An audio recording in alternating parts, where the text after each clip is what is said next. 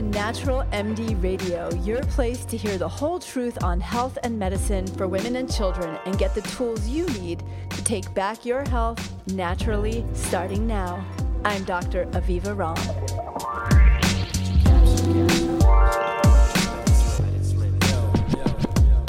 Welcome back, everybody, and I'm delighted to bring this new guest to Natural MD Radio to you today.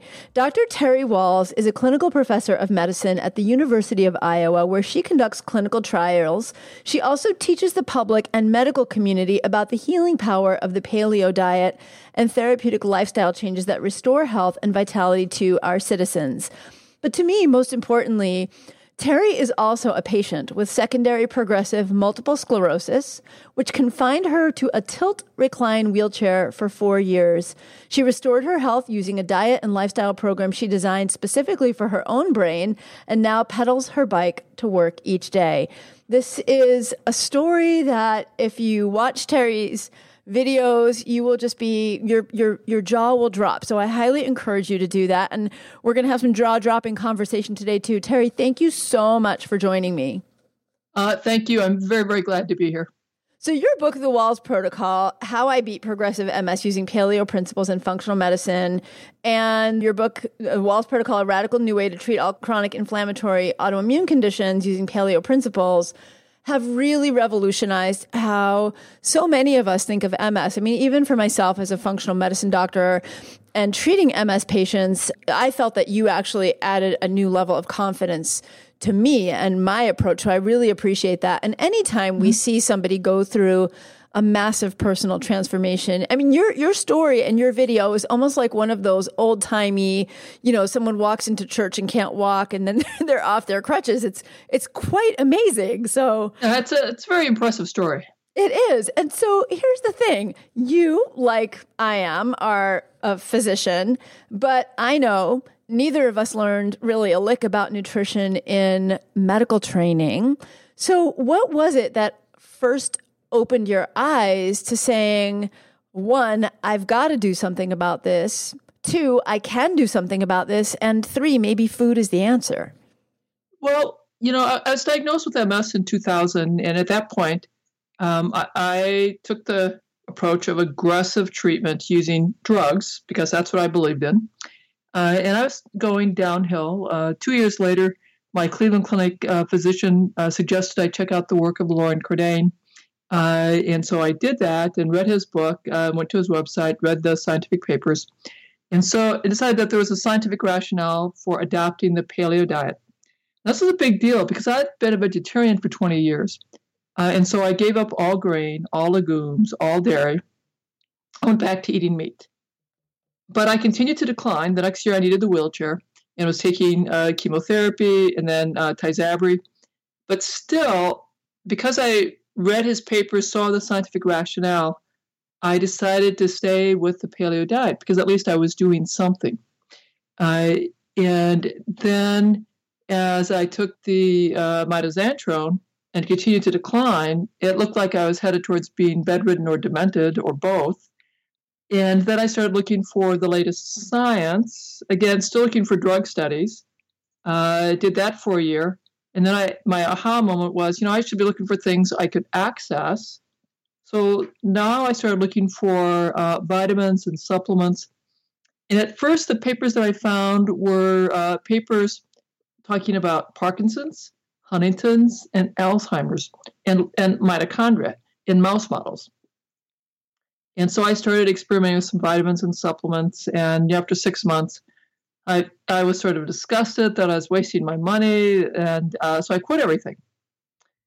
And I just couldn't really get up out of bed to go to work for the next 3 days. And then on the third day, my spouse came in and said, honey, I think you ought to take your vitamins again. And I took them, and the next day I could get up and go back to work. And so that was incredibly exciting because well, they may not be restoring me, but they're clearly doing something. And so 2 weeks later, I did the same experiment. I stopped everything. I was completely exhausted, couldn't function. And then 3 days later, I went back on my vitamins and supplements and could again get up and go to work. So now I'm very excited, and I've spent more time reading and searching, and I'm also acquiring confidence because these were things that neither my neurologist nor my primary care physician had talked to me about. So I was getting more comfortable reading the literature and more comfortable that, yes, diet. Well, at that point, that my vitamins and supplements were doing something and that I could figure stuff out based on scientific reading. So when you initially, because you're still a strong proponent of the paleo diet, as am I, Yes. for depending on my individual patient's needs, what do you think was the shift because you said you did the paleo for a year, but you were still declining. You added in the vitamins and supplements. Do you think that there was something missing in your paleo diet that listeners who are struggling to regain their health, whether it's immune or not, was missing at that point? Sure. Lauren Cordain put a whole lot of emphasis on what to remove, and he was pretty vague on what to add. And what I did was that I used my review of science in functional medicine to identify the nutrients that were really important to the brain. And then I said, where are they in the food supply? And I figured if I got them from the food supply, that would be much better. They'd be in the right ratios. And now, as I have learned further and science has gone further, I'm realizing that we're probably changing the microbiome because I have this huge emphasis on vegetables with sufficient meat, but not lots of meat, just sufficient meat. We're shifting the microbiome, we're shifting gene expression, and I think, and we're dealing with nutrient insufficiencies. So those three things were probably altogether what was the big shift for me. I love hearing that. And one of the things I see in my practice, and I work with many women with autoimmune conditions as well, is that many do go on the paleo diet and get some benefit. I mean, I think anytime you take all the white flour and the sugar and all that out of your diet, you're going to get some benefit right there. And I think a lot of women are subpar on their fat and protein intake in general and are just going around much more tired and living on a lot more carbs than they realize. But I do see a lot of my patients who have gone on a paleo diet eating very limited variety of foods. And one of the things that I feel is so important is that variety of not just nutrients, but phytochemicals that we get from plants. I mean, Michael Pollan, I think, was onto something when he said, eat mostly plants. Tell me about how many servings of vegetables you recommend a day, where you are with fruit, because fruit can also be high in sugar, and how do you recommend folks adding those in? So I want to remind everyone that I'm a tall lady, about 6 foot tall. My clinical practice for years was the VA. And so I slanted my recommendations based on what I was used in my recovery and towards men. So that's 9 cups of vegetables. It's 3 cups of leafy greens. If you're doing it as salads, then it'd be 6 cups. Then 3 cups of cabbage family, cabbage, onion, mushroom family vegetables. And 3 cups of things that are deeply pigmented, like carrots, beets, berries. And and I was very intentional with the 9 cups in that I'm filling them up with specific food groups that will provide some key nutrients. It encourages more variety. If they're going to have fruit, this will depend on their underlying goals. If weight loss is an issue, or if they have fatty liver disease or diabetes, then I have them limit their fruit either to no fruit or like a half cup or a cup of berries. If they want to be ketogenic, again, limited for the same things, half cup or cup of berries. I'm exactly the same. I love when we have these sort of different people coming from different backgrounds, and then we come to some of the same conclusions. With the Brassicaceae family, and you mentioned also the mushrooms and the onions, are you going for a higher sulfur? So that's from what I call the sulfur group. But I'm particular from those 3 family groups, the brassica or the cruciferous vegetables and the onions. Really ramp up the enzymes involved in detox. They increase your intracellular glutathione. They'll increase your production of gamma-aminobutyric acid. Great stuff. Love it. And you mentioned when you were doing your initial research, mitochondrial dysfunction. And this is something I see quite a lot in my practice: fatigue, muscle fatigue, chronic fatigue, et cetera. How much of a role do you feel like that played in your healing, attending to your mitochondria, and how did you do that? Well, as I was going downhill and I started adding vitamins and supplements, all my research at that time was focused on restoring my mitochondria because it was my conclusion that mitochondria, because they signal cell death, lead to early death of brain cells and atrophy, shrinkage of the brain. So the vitamin and supplement regimen that I was building over time was all targeting mitochondria restoration. And then I took my functional medicine course on neuroprotection. I had a longer list of vitamins targeting the mitochondria. And then, the fall of 2007, I said, okay, where are they in the food supply? So the food is designed to really nourish those mitochondria because that has such a powerful impact at restoring brain cells. By the way, also heart cells and the retina as well. Absolutely. And energy, metabolism, energy use, so powerful. One of the areas that I know you talk about, and to me, it's sort of this never-ending area of fascination. I could probably do every podcast just about this, is the microbiome. And it just seems like every day, I just get geeked out on the stuff. Every day there's some new cool thing about the microbiome. How did you work with your healing, your recovery, and in your life now, in addition to the vegetables, to support your or what is the role you see of the microbiome in brain neurotransmitters and healing with autoimmune disease? Well, every year, continually, we're seeing more papers coming out that really deepen our understanding of the gut-brain connection and how the microbiome influences the vagus nerve, the parasympathetic nerves, our autonomic nervous tone, and our neurotransmitters, how the microbiome influences behavior, cognition. And the other thing that we often forget is that, plants like corn and wheat, they have about 100,000 genes. People have 23,000 genes. And if you looked at the prediction of how many genes we would have had based on the number of proteins we make, the prediction was 100,000 genes. So we lost 75,000 genes. And where those probably went, and I explain this to our patients, is that when our ancestors had a genetic mutation that a gene didn't work very well, if the bacteria and yeast living in your bowels made that protein, that product, we survived and we had reproductive success. And at that moment, that particular gene got exported from my DNA into my microbiome's DNA. And that's where those 75,000 genes that went missing went into our microbiome.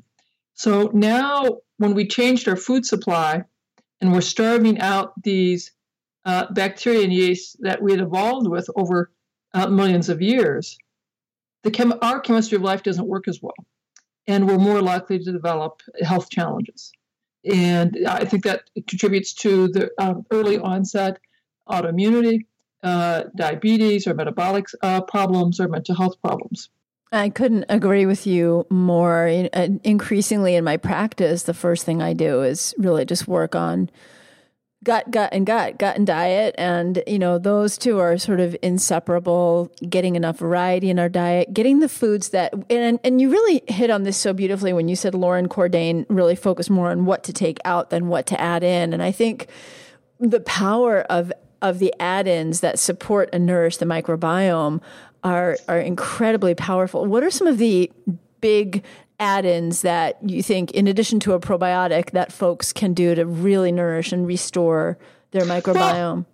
Well, eat vegetables, lots and lots of vegetables. And if you're going to have root vegetables, in general, I'd rather you have them raw, grate them, and have them as salads, or ferment them and have them as a ferment. So most of the probiotics that we take commercially are derived from strains that are in our fermented foods.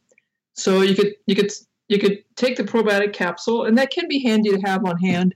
But my preference is that people eat more probiotic foods that are not dairy or grain based, but are vegetable based, so that they have a higher cell count in a larger number of species in the fermented foods than you'll get in a probiotic capsule. It's also the way that we were sort of evolutionarily designed to get these things. I think the more we can get from food, the more our body can actually use it. What are your thoughts on resistant starches? So I know you're taking legumes out of the diet, but what are your thoughts? So these will exist in fruits and vegetables. And if you cook the vegetables and then have them cold, so if you have a starchy vegetable and then you have it cold, you'll get a little bit more resistant starch. If you take that root vegetable and you grate it, or you have raw turnip slices or grated turnips, lots of resistant starch there. You can have, I'm also fond of chia pudding, flaxseed puddings, and they can be a nice source as well. Many folks in the paleo world really like potato starch. Potato starch is a nightshade, so that can be a problem for many folks.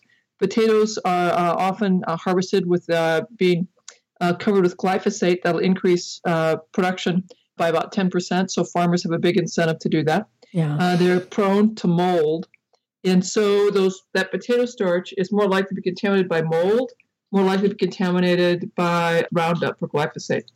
And there's evidence that if you use potato starch, you have a higher rate of C. diff colitis, probably from the Roundup in that potatoes. Yeah. So my advice is avoid potatoes, and particularly avoid potato starch. And what are your thoughts for folks who are wanting to stay healthy but aren't necessarily struggling with an autoimmune condition on legumes? Because all studies have pointed to them being an overall heart healthy, weight healthy, microbiome supportive food. But obviously, many people with autoimmune conditions are sensitive to them. So if you have an autoimmune problem, and even in my clinic and my trials, we let people have legumes 2 servings a week. Half cup a day, unless they have rheumatoid arthritis. That's when I take them out too. I agree. If they have an autoimmune condition and that will involve the joints, so it could be rheumatoid arthritis, sacroiliitis, psoriatic arthritis. Yeah, ankylosing spondylitis, I take it out too. Yep. So if there's ever an autoimmune condition where the joints have taken a hit, then I take out nuts, seeds, nightshades, and I let them know this is going to be really tough. I want them to do that for 100 days, and then they could bring 1 ingredient back per week. And if they tolerate that ingredient, that means you can have it once per week. Love it. I'm exactly the same. It's interesting with the autoimmune conditions. I find that the joint-related ones really are where the legumes and beans take a hit. Yeah. So what are some of the things that you found hardest to change when you were making these changes? Or was it just like, I so need to save my life here that this is easy? Probably what was helpful was that, the first big decision was to let go of being a vegetarian. That was tough. So there's a lot of meditation and prayer and introspection about that. Then once I did that, this was a long, slow process of discovery through my own research in functional medicine. So people sometimes think that I did all this in just 12 months, but there were several years of evolution from adapting the paleo diet, adding the vitamins and supplements. And then when I redesigned my diet using those principles, that's when there was a dramatic improvement. And, like many folks, I had wondered if I could, occasionally have an indiscretion after I'm really remarkably better. And fortunately for me, if I would have exposure to gluten or dairy, or in my case, eggs, my face pain turns on to really horrific levels of pain in about 6 to 48 hours.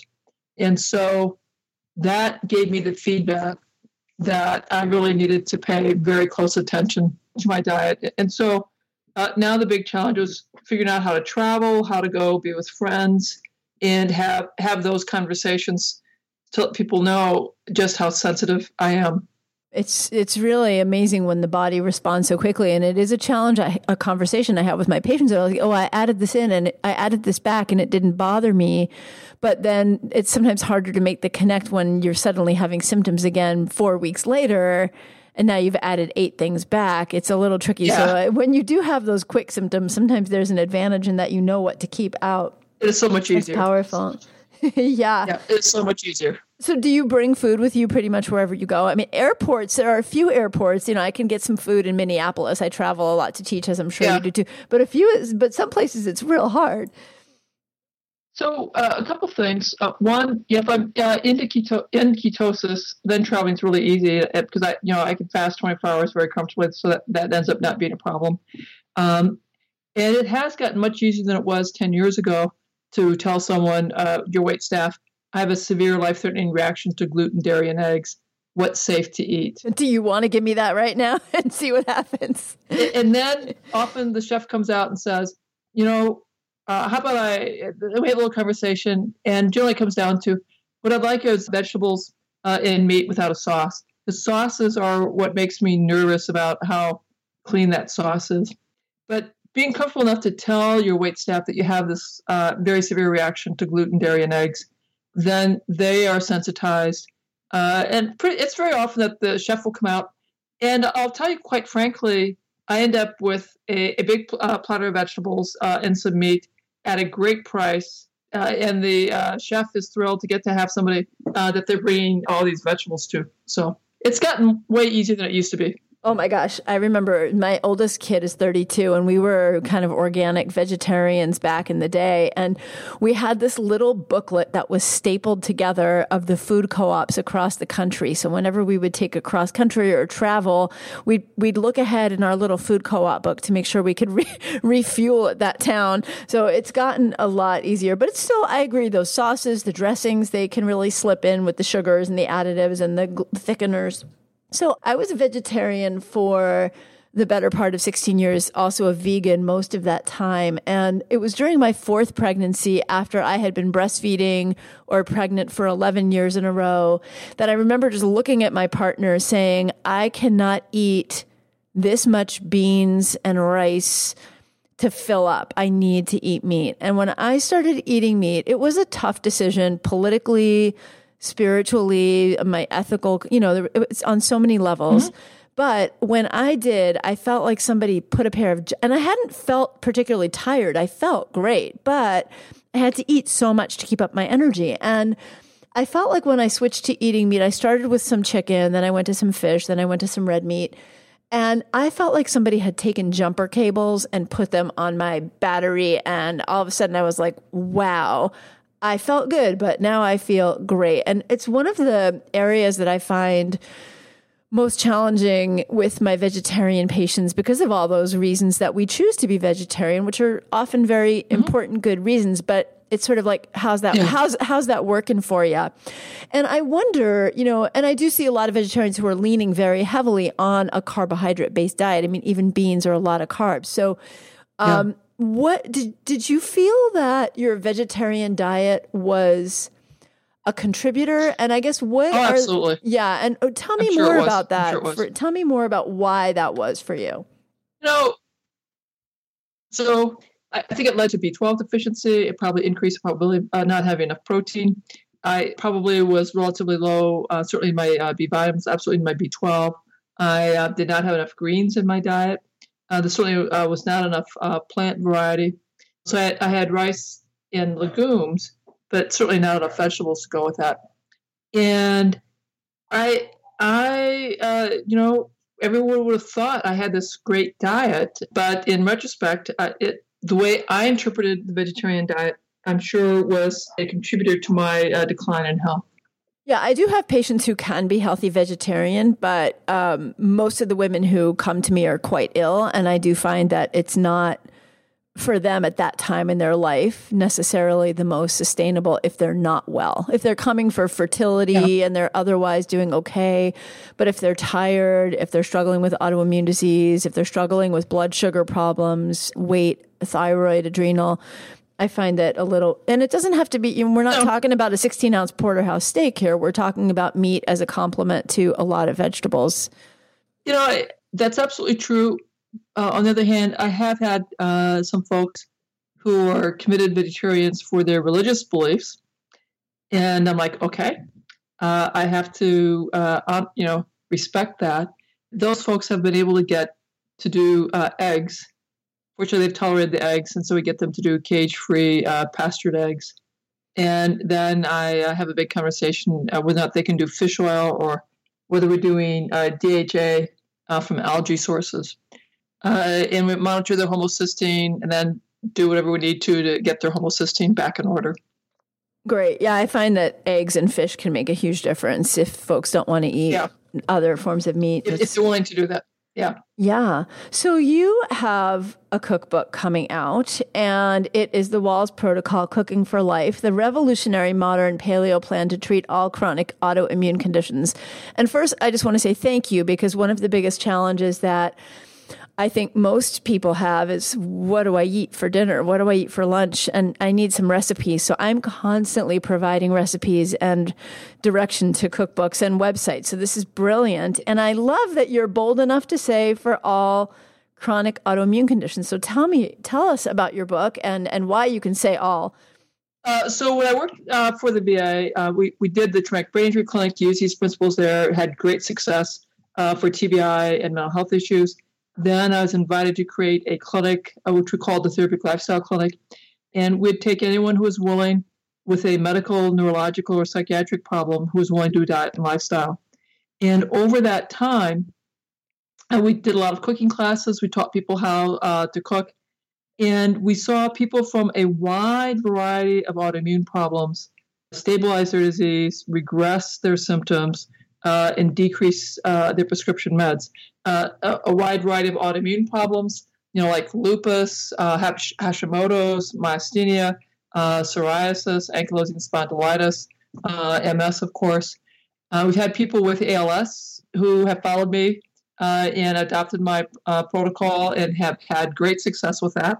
Although I still want them to see a functional medicine doc and get the full evaluation as quickly as they can.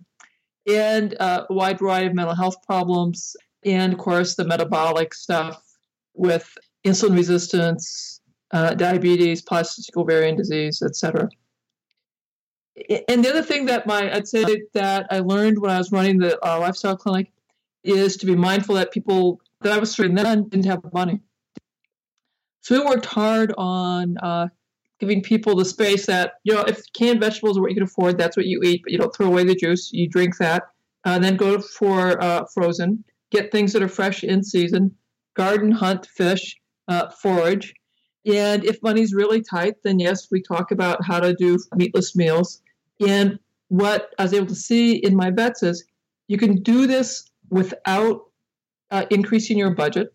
And as people became more and more, or say less symptomatic, healthier, they began to figure out how to improve the quality of the food that they ate and begin to introduce some organic food, do gardening. And, because we're in Iowa, many, many communities have too many deer. And so a lot of communities have controlled hunts and a lot of frozen venison that they give away to anyone who wants it. So people were able to do this without increasing their food budget and have some really wonderful success. Having worked in the VA hospital as a physician, when another physician says VA hospital, we know what that means. For listeners, the VA hospital is the Veterans Administration Hospital, and it's the most sort of typically the most middle America kind of values diet, often very heavy smokers, sort of like the most middle America lifestyle that you can have. So the fact that you did this, it wasn't like you were doing this in Cambridge, Massachusetts or Berkeley, California. This was, if you can do it. Iowa. Yeah, if you can do it in Iowa at the VA hospital, you can do this anywhere. And I would venture to say that my guess is that even though I know you're known for autoimmune condition healing, and I know publishers like a book to have a targeted condition, autoimmune, I would venture to say that this book probably could be called The Plan to Treat All Chronic Conditions, not just autoimmune. So for listeners, this isn't just if you have, and if you want to prevent an autoimmune disease, the way to do it is to be on a diet that would treat it. I mean, it's sort of the bottom line. The other big area that we've seen some big help is cognitive decline and early dementias. We're able to stop the decline and improve people's cognitive performance. So that's also very exciting to see. And we didn't talk about fats. I'm assuming you're using ample amounts of good quality fats, especially when you're working with brain health. Yeah. Yep, absolutely. If there were 3 things listeners could do today that could make a difference in either improving their health or reversing or, as you say, regressing or stabilizing disease, what would those 3 things be that you'd recommend? Well, I'd get rid of the sugar in the white flour, and I would not eat gluten-free products. Instead, I want you to eat things that are known as vegetables, particularly the non-starchy ones, lots of vegetables. Limit the fruit to no more than 1 serving a day, and really ramp up those greens. Those greens are powerful. And do you use green shakes and green smoothies, or do you prefer people to eat them in full plant form? So if you want to put them through your Vitamix and have it as a smoothie for breakfast, because that's quick and easy for you, that's great. Some people put in too much fruit that way. So if you're going to do that, I'd rather use like a full-fat coconut milk in your green smoothie. The fat will cut the bitterness, or you could add some olive oil. The fat will cut the bitterness, make you absorb it better. Cooked greens are very good. And our favorite vegetables in our lifestyle clinic, the vets really love the bacon and greens. And I'd say at home, our favorite vegetable is bacon and greens. I lived in the South for 16 years, so I learned about collards and fatback when I lived down there. Yeah, that's really good for us. It's quite tasty. Terry, it's been such a pleasure to have you here. So for listeners, I just want to repeat again, this is Terry Wahls. She's got the Wahls Protocol books, and she's coming out with the Wahls Protocol Cooking for Life, the revolutionary modern paleo plan to treat all chronic, and I'm putting autoimmune in parentheses, all chronic conditions, but it's all chronic autoimmune conditions in the title. Terry, thank you so much. And what are the best ways folks can find you? So on my website, Terry Wahls, Terry, Wahls, WAHLS.com, on social media, Terry Wahls, MD, Facebook, and at Terry Wahls in terms of my Twitter handle. Instagram is Dr. Terry Wahls. And if you go to my website, please pick up the book, get your free gifts, and think about, if you've got MS, participating in our clinical trials.